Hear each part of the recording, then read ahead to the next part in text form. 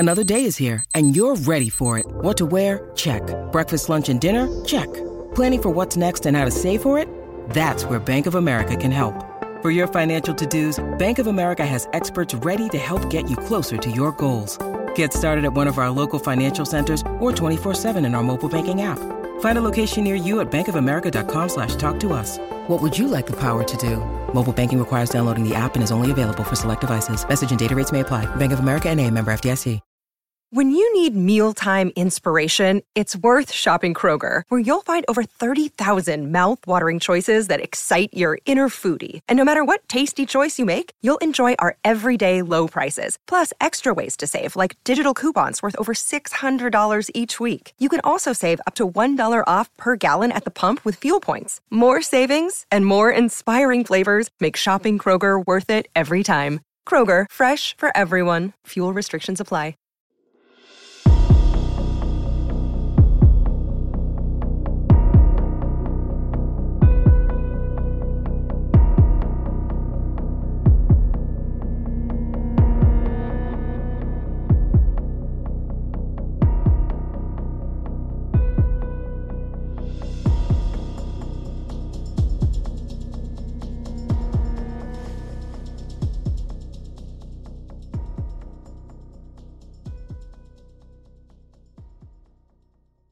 Welcome back, everyone, to 1001 Ghost Stories and Tales of the Macabre. This is your host, John Hagedorn.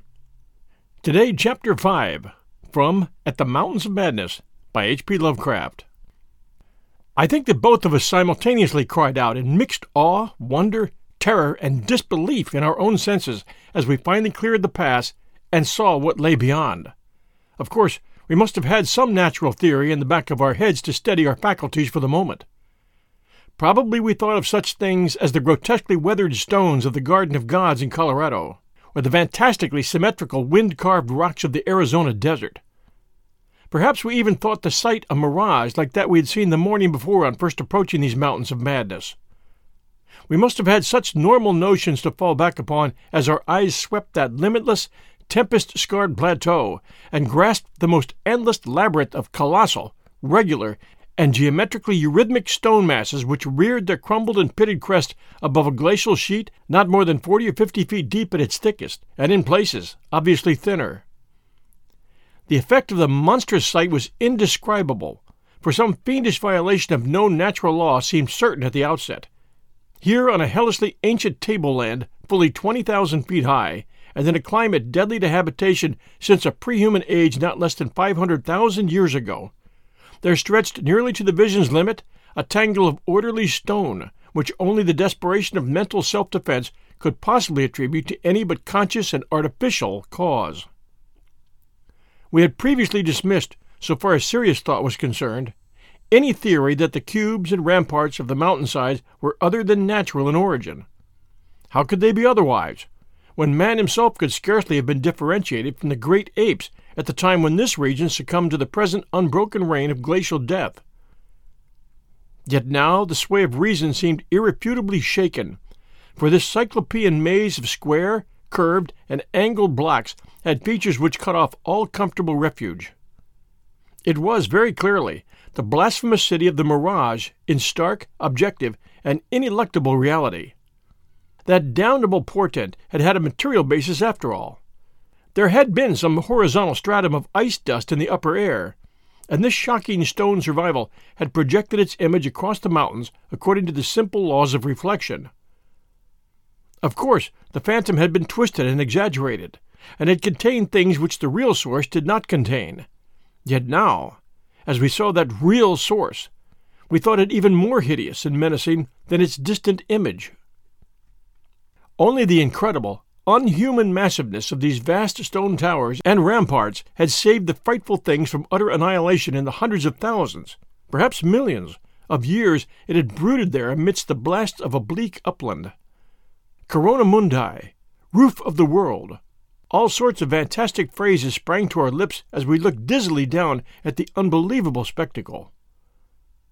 I thought again of the eldritch primal myths that had so persistently haunted me since my first sight of this dead Antarctic world, of the demoniac plateau of Leng, of the Maigo, or abominable snowmen of the Himalayas, of the Akkadic manuscripts with their pre-human implications, of the Cthulhu cult, of the Necronomicon, and of the Hyperborean legends of formless Chakagwa, and the worst and formless star spawn associated with that semi-entity. For boundless miles in every direction, the thing stretched off with very little thinning.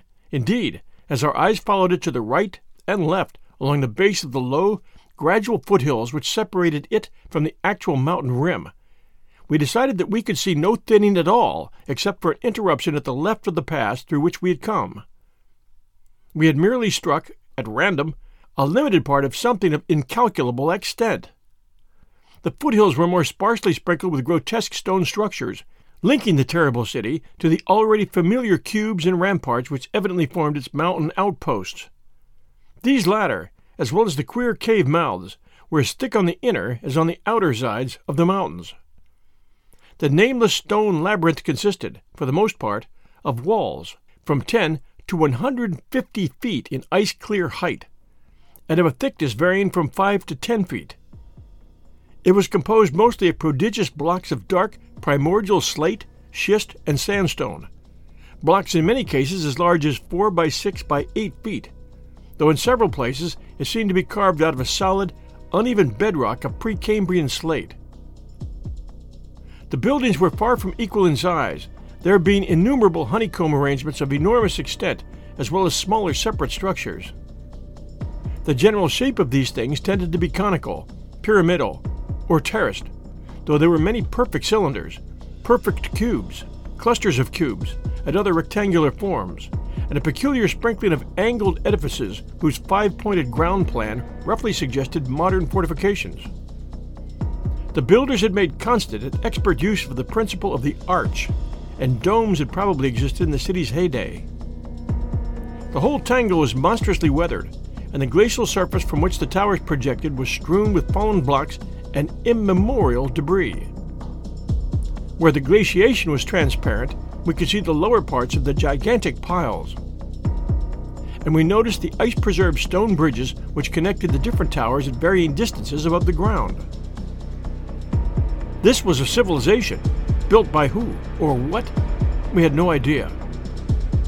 On the exposed walls, we could detect the scarred places where other and higher bridges of the same sort had existed. Closer inspection revealed countless largest windows, some of which were closed with shutters of a petrified material, originally wood, though most gaped open in a sinister and menacing fashion. Many of the ruins, of course, were roofless, and with uneven though wind-rounded upper edges, whilst others, of a more sharply conical or pyramidal model, or else protected by higher surrounding structures, preserved intact outlines despite the omnipresent crumbling and pitting. With the field glass, we could barely make out what seemed to be sculptural decorations in horizontal bands, decorations including those curious groups of dots whose presence on the ancient soapstones now assumed a vastly larger significance. In many places, the buildings were totally ruined and the ice sheet deeply riven from various geologic causes. In other places, the stonework was worn down to the very level of glaciation. One broad swath, extending from the plateau's interior to a cleft in the foothills about a mile to the left of the pass we had traversed, was wholly free from buildings. It probably represented, we concluded, the course of some great river which in tertiary times, millions of years ago, had poured through the city and into some prodigious subterranean abyss of the Great Barrier Range. Certainly, this was above all a region of caves, gulfs, and underground secrets beyond human penetration. We'll return with our story right after these sponsor messages. Hey, it's Kaylee Cuoco for Priceline. Ready to go to your happy place for a happy price? Well, why didn't you say so? Just download the Priceline app right now and save up to 60% on hotels. So whether it's Cousin Kevin's Kazoo Concert in Kansas City, go Kevin, or Becky's Bachelorette Bash in Bermuda, you never have to miss a trip ever again. So download the Priceline app today. Your savings are waiting. Go to your happy place for a happy price. Go to your happy price, Priceline. And now back to our story. Looking back to our sensations and recalling our dazedness at viewing this monstrous survival from eons we had thought pre-human, I can only wonder that we preserved the semblance of equilibrium, which we did. Of course, we knew that something, chronology, scientific theory, or our own consciousness, was woefully awry. Yet we kept enough poise to guide the plane, observe many things quite minutely, and take a careful series of photographs which may yet serve both us and the world in good stead. In my case, ingrained scientific habit may have helped, for above all my bewilderment and sense of menace, there burned a dominant curiosity to fathom more of this age-old secret, to know what sort of beings had built and lived in this incalculably gigantic place, and what relation to the general world of its time, or of other times, so unique a concentration of life could have had. For this place could be no ordinary city. It must have formed the primary nucleus and center of some archaic and unbelievable chapter of Earth's history, whose outward ramifications, recalled only dimly in the most obscure and distorted myths, have vanished utterly amidst the chaos of terrene convulsions long before any human race we know had shambled out of apedom. Here sprawled a Paleogean megalopolis, compared with which the fabled Atlantis and Lemuria, Camorium and Uzodorum, and Clatho in the land of Lomar, are recent things of today, not even of yesterday. A megalopolis ranking with such whispered pre-human blasphemies as Volusia, Rieh, Ib in the land of Minar, and the nameless city of Arabia Deserta.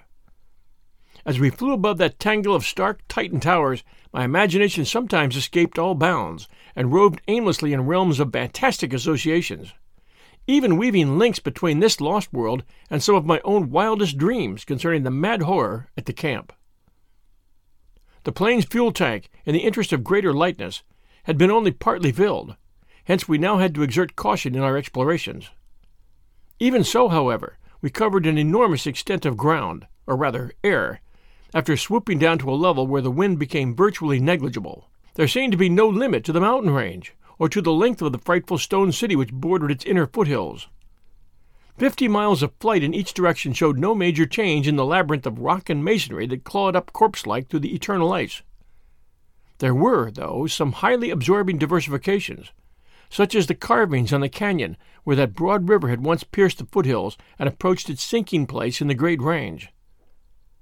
The headlands at the stream's entrance had been boldly carved into cyclopean pylons, and something about the ridgy, barrel-shaped designs stirred up oddly vague, hateful, and confusing semi-remembrances in both Danforth and me.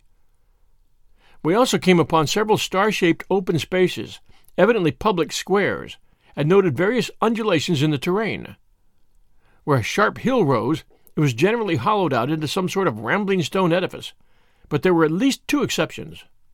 Of these latter, one was too badly weathered to disclose what had been on the jutting eminence, while the other still bore a fantastic conical monument carved out of the solid rock and roughly resembling such things as the well-known Snake Tomb in the ancient valley of Petra. Flying inland from the mountains, we discovered that the city was not of infinite width, even though its length along the foothills seemed endless. After about 30 miles, the grotesque stone buildings began to thin out, and in 10 more miles we came to an unbroken waste virtually without signs of sentient artifice. The course of the river beyond the city seemed marked by a broad, depressed line, while the land assumed a somewhat greater ruggedness, seeming to slope slightly upward as it receded in the mist-hazed west. So far we had made no landing, yet to leave the plateau without an attempt at entering some of the monstrous structures would have been inconceivable. Accordingly, we decided to find a smooth place on the foothills near our navigable pass, there grounding the plane and preparing to do some exploration on foot. Though these gradual slopes were partly covered with a scattering of ruins, low flying soon disclosed an ampler number of possible landing places. Selecting that nearest to the pass, since our flight would be across the Great Range and back to camp, we succeeded about 12:30 p.m. in effecting a landing on a smooth, hard snowfield wholly devoid of obstacles and well adapted to a swift and favorable takeoff later on. It did not seem necessary to protect the plane with a snow banking for so brief a time and in so comfortable an absence of high winds at this level. Hence we merely saw that the landing skis were safely lodged and that the vital parts of the mechanism were guarded against the cold.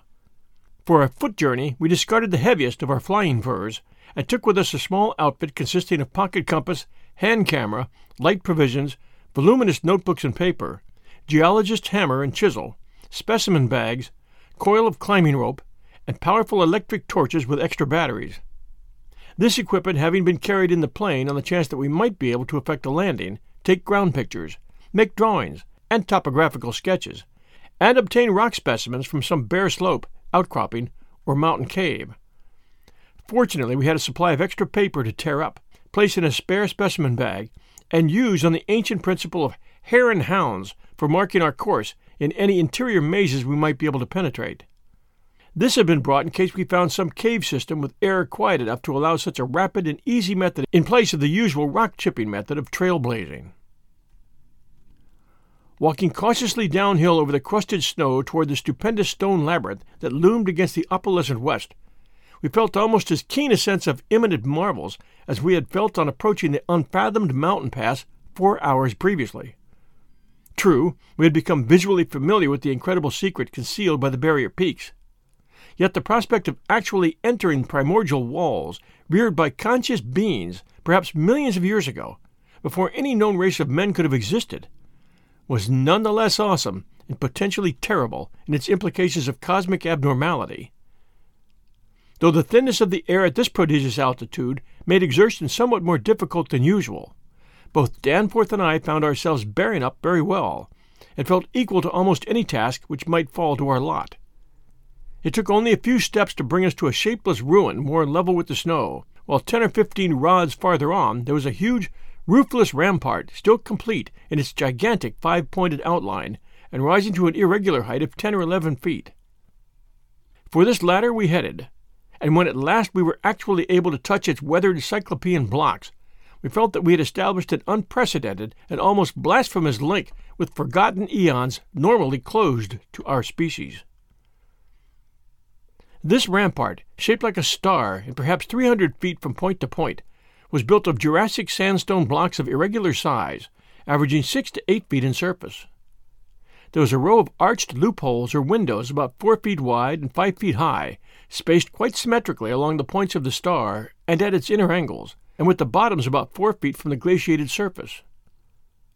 Looking through these, we could see that the masonry was fully 5 feet thick, that there were no partitions remaining within, and that there were traces of banded carvings or bas-reliefs on the interior walls. Facts we had indeed guessed before, when flying low over this rampart and others like it. Though lower parts must have originally existed, all traces of such things were now wholly obscured by the deep layer of ice and snow at this point. We crawled through one of the windows and vainly tried to decipher the nearly effaced mural designs, but did not attempt to disturb the glaciated floor. Our orientation flights had indicated that many buildings in the city proper were less ice-choked, and that we might perhaps find wholly clear interiors leading down to the true ground level if we entered those structures still roofed at the top. Before we left the rampart, we photographed it carefully and studied its mortarless cyclopean masonry with complete bewilderment. We wished that Pabodie were present, for his engineering knowledge might have helped us guess how such titanic blocks could have been handled in that unbelievably remote age when the city and its outskirts were built up. The half-mile walk downhill to the actual city, with the upper wind shrieking vainly and savagely through the skyward peaks in the background, was something of which the smallest details will always remain engraved on my mind. Only in fantastic nightmares could any human beings but Danforth and me conceive such optical effects. Between us and the churning vapors of the west lay that monstrous tangle of dark stone towers, its outre and incredible forms impressing us afresh at every new angle of vision. It was a mirage in solid stone, and were it not for the photographs, I would still doubt that such a thing could be. The general type of masonry was identical with that of the rampart we had examined, but the extravagant shapes which this memory took in its urban manifestations were past all description. Even the pictures illustrate only 1 or 2 phases of its endless variety, preternatural massiveness, and utterly alien exoticism. There were geometrical forms for which an Euclid would scarcely find a name, cones of all degrees of irregularity and truncation, terraces of every sort of provocative disproportion, shafts with odd bulbous enlargements, broken columns in curious groups, and 5-pointed or 5-ridged arrangements of mad grotesqueness. As we drew nearer, we could see beneath certain transparent parts of the ice sheet, and detect some of the tubular stone bridges that connected the crazily sprinkled structures at various heights. Of orderly streets there seemed to be none, the only broad open swath being a mile to the left, where the ancient river had doubtless flowed through the town and into the mountains. Our field glasses showed the external, horizontal bands of nearly effaced sculptures and dot groups to be very prevalent, and we could half imagine what the city must once have looked like, even though most of the roofs and tower tops had necessarily perished. As a whole, it had been a complex tangle of twisted lanes and alleys, all of them deep canyons, and some little better than tunnels because of the overhanging masonry or overarching bridges. Now, outspread below us, it loomed like a dream fantasy against a westward mist through whose northern end the low, reddish Antarctic sun of early afternoon was struggling to shine.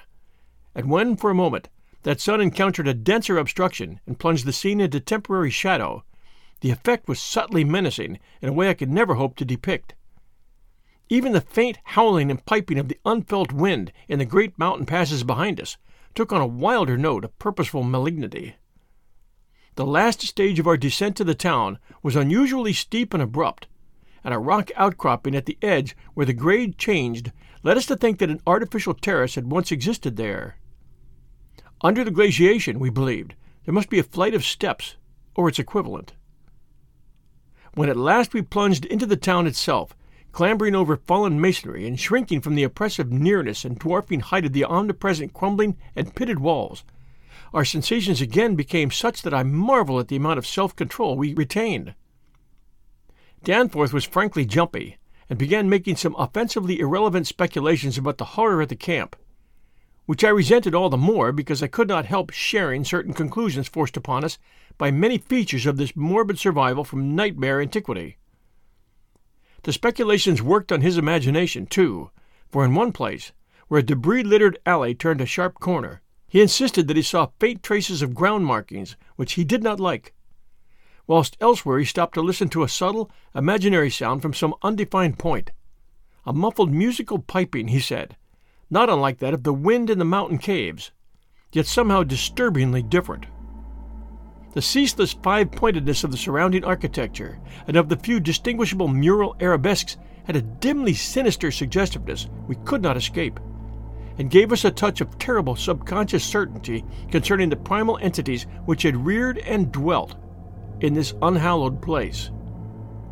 Nevertheless, our scientific and adventurous souls were not wholly dead, and we mechanically carried out our program of chipping specimens from all the different rock types represented in the masonry. We wished a rather full set in order to draw better conclusions regarding the age of the place. Nothing in the great outer walls seemed to date from later than the Jurassic and Comanchean periods, nor was any piece of stone in the entire place of a greater recency than the Pliocene age. In stark certainty, we were wandering amidst a death which had reigned at least 500,000 years, and in all probability even longer. As we proceeded through this maze of stone-shadowed twilight, we stopped at all available apertures to study interiors and investigate entrance possibilities. Some were above our reach, whilst others led only into ice-choked ruins as unroofed and barren as the rampart on the hill. One, though spacious and inviting, opened on a seemingly bottomless abyss without visible means of descent. Now and then we had a chance to study the petrified wood of a surviving shutter, and were impressed by the fabulous antiquity implied in the still discernible grain. These things had come from Mesozoic gymnosperms and conifers, especially Cretaceous cycads, and from fan palms and early angiosperms of plainly tertiary date. Nothing definitely later than the Pliocene could be discovered. In the placing of these shutters, whose edges showed the former presence of queer and long-vanished hinges, usage seemed to be varied, some being on the outer and some on the inner side of the deep embrasures. They seemed to have become wedged in place, thus surviving the rusting of their former and probably metallic fixtures and fastenings. After a time we came across a row of windows in the bulges of a colossal five-edged cone of undamaged apex, which led into a vast, well-preserved room with stone flooring. But these were too high in the room to permit descent without a rope. We had a rope with us, but we did not wish to bother with this 20-foot drop unless obliged to, especially in this thin plateau air, where great demands were made upon the heart action. This enormous room was probably a hall or concourse of some sort, and our electric torches showed bold, distinct, and potentially startling sculptures arranged round the walls in broad, horizontal bands separated by equally broad strips of conventional arabesques.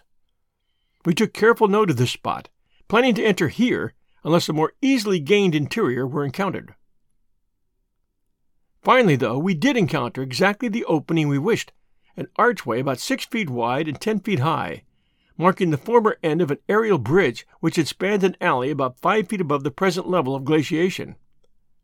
These archways, of course, were flush with upper-story floors, and in this case one of the floors still existed. The building thus accessible was a series of rectangular terraces on our left facing westward. That across the alley, where the other archway yawned, was a decrepit cylinder with no windows and with a curious bulge about 10 feet above the aperture. It was totally dark inside, and the archway seemed to open on a well of illimitable emptiness. Heaped debris made the entrance to the vast left-hand building doubly easy, yet for a moment we hesitated before taking advantage of the long-wished chance. For though we had penetrated into this tangle of archaic mystery, it required fresh resolution to carry us actually inside a complete and surviving building of a fabulous elder world whose nature was becoming more and more hideously plain to us. In the end, however, we made the plunge and scrambled up over the rubble into the gaping embrasure. The floor beyond was of great slate slabs and seemed to form the outlet of a long, high corridor with sculptured walls. Observing the many inner archways which led off from it, and realizing the probable complexity of the nest of apartments within, we decided that we must begin our system of hare and hound trailblazing. Hitherto our compasses, together with frequent glimpses of the vast mountain range between the towers in our rear, had been enough to prevent our losing our way, but from now on the artificial substitute would be necessary. Accordingly, we reduced our extra paper to shreds of suitable size, placed these in a bag to be carried by Danforth, and prepared to use them as economically as safety would allow. This method would probably gain us immunity from strain, since there did not appear to be any strong air currents inside the primordial masonry. If such should develop, or if our paper supply should give out, we could, of course, fall back on the more secure, though more tedious and retarding method of rock chipping. Just how extensive a territory we had opened up, it was impossible to guess without a trial. The close and frequent connection of the different buildings made it likely that we might cross from one to another on bridges underneath the ice, except where impeded by local collapses and geologic rifts, for very little glaciation seemed to have entered the massive constructions. Almost all the areas of transparent ice had revealed the submerged windows as tightly shuttered, as if the town had been left in that uniform state until the glacial sheet came to crystallize the lower part for all succeeding time. Indeed, one gained a curious impression that this place had been deliberately closed and deserted in some dim, bygone eon, rather than overwhelmed by any sudden calamity or even gradual decay. Had the coming of the Ice Age been foreseen, and had a nameless population left en masse to seek a less doomed abode? The precise physiographic conditions attending the formation of the ice sheet at this point would have to wait for later solution. It had not, very plainly, been a grinding drive. Perhaps the pressure of accumulated snows had been responsible, and perhaps some flood from the river, or from the bursting of some ancient glacial dam in the Great Range, had helped to create the special state now observable. Imagination could conceive almost anything in connection with this place. Thank you for joining us for Chapter 5 of At the Mountains of Madness by H.P. Lovecraft. We always appreciate reviews, especially from you Apple listeners. I think Apple's the last host that offers reviews. But fortunately, it has about 50% of all the podcast listeners. So reviews do well at Apple. I hope you're enjoying this incredible story from H.P. Lovecraft. I'm going to take a moment to give you the background of this story, At the Mountains of Madness. It was written in February and March of 1931 and rejected that same year by Weird Tales editor Farnsworth Wright on the grounds of its length. It was originally serialized in the February, March, and April 1936 issues of Astounding Stories, and it's been reproduced in numerous collections. As you all are finding out, the story details the events of a disastrous expedition to Antarctica in September of 1930, and what is found there by a group of explorers led by the narrator, Dr. William Dyer of Miskatonic University. We don't get to hear his name too often, so it's kind of refreshing to hear it here. Dr. William Dyer of Miskatonic University. And by the way, I joined one of the H.P. Lovecraft Facebook groups and put a shout out to all Miskatonic University graduates. And you can check it out there. We've got about 100 replies. And they're quite well done and quite amusing as well. Throughout the story, Dyer details a series of previously untold events in the hope of deterring another group of explorers who wish to return to the continent, as we all know. These events include the discovery of an ancient civilization older than the human race and the realization of Earth's past told through various sculptures and murals, which we're going to hear soon. The story was inspired by Lovecraft's interest in Antarctic exploration, and at the time he wrote it, the continent was not yet fully explored. Lovecraft explicitly draws from Edgar Allan Poe's novel, The Narrative of Arthur Gordon Pym of Nantucket, and he may have used other stories for inspiration. Many story elements, such as the formless Shoggoth, recur in other Lovecraft works to follow. The story has been adapted and used for graphic novels, video games, and musical works. This novella was received negatively during Lovecraft's lifetime. Lovecraft stated that its hostile reception had done more than anything to end my effective fictional career. Theodore Sturgeon described the novella as perfect Lovecraft and a good deal more lucid than much of the master's work, as well as first water, true blue science fiction. The story popularized ancient astronaut theories, as well as Antarctica's place in the ancient astronaut mythology. Edward Guillemot has argued that At the Mountains of Madness, despite its terrestrial setting, helped influence later hard science fiction depictions of planetary expeditions, particularly those of Arthur C. Clarke, whose 1940 parody, At the Mountains of Murkiness, was one of his first works of fiction. Director Guillermo del Toro and screenwriter Matthew Robbins actually wrote a screenplay based on this story in 2006, but had trouble getting Warner Brothers to finance the project. Del Toro wrote, "The studio is very nervous about the cost and not having a love story or a happy ending, but it's impossible to do either in the Lovecraft universe." In July of 2010, it was finally announced that the film would be made in 3D and that James Cameron would become producer, and Tom Cruise was attached to star. This was a startling prospect considering Lovecraft's tale had long been considered unfilmable. Del Toro confirmed that the film would begin production as early as May 2011 and start filming in June. However, in March of 2011, it was announced that Universal Studios refused to greenlight the project due to Del Toro's insistence that it be released with an R rating rather than a PG-13. In 2012, Del Toro posted that, due to the resemblance in premise with the Ridley Scott film Prometheus, the project would probably face a long pause, if not demise.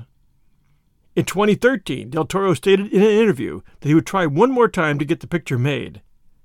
In December of 2021, just last year, Del Toro revealed that At the Mountains of Madness was pitched to Netflix after signing a multi-year deal with the streaming service in 2020. The filmmaker stated, "Take a wild guess which were the first projects I presented. You know? I went through the cupboard and found Monte Cristo and Mountains of Madness. Those were a couple of the ones I presented first." Del Toro further iterated that he intends to rewrite the script and make it a smaller, weirder, and more esoteric version in respect to the scenes that he's left out before. Del Toro cast doubt if Tom Cruise will still star in the project in the foreseeable future due to his age. At any rate, keep your eyes open for At the Mountains of Madness at Netflix. You never know. Thanks for joining us here at 1001 Ghost Stories and Tales of the Macabre. We'll return next Sunday night at 5 or 6 p.m. I'm starting to get a little earlier on my releases. Until then, everyone, stay safe, and we'll be back soon.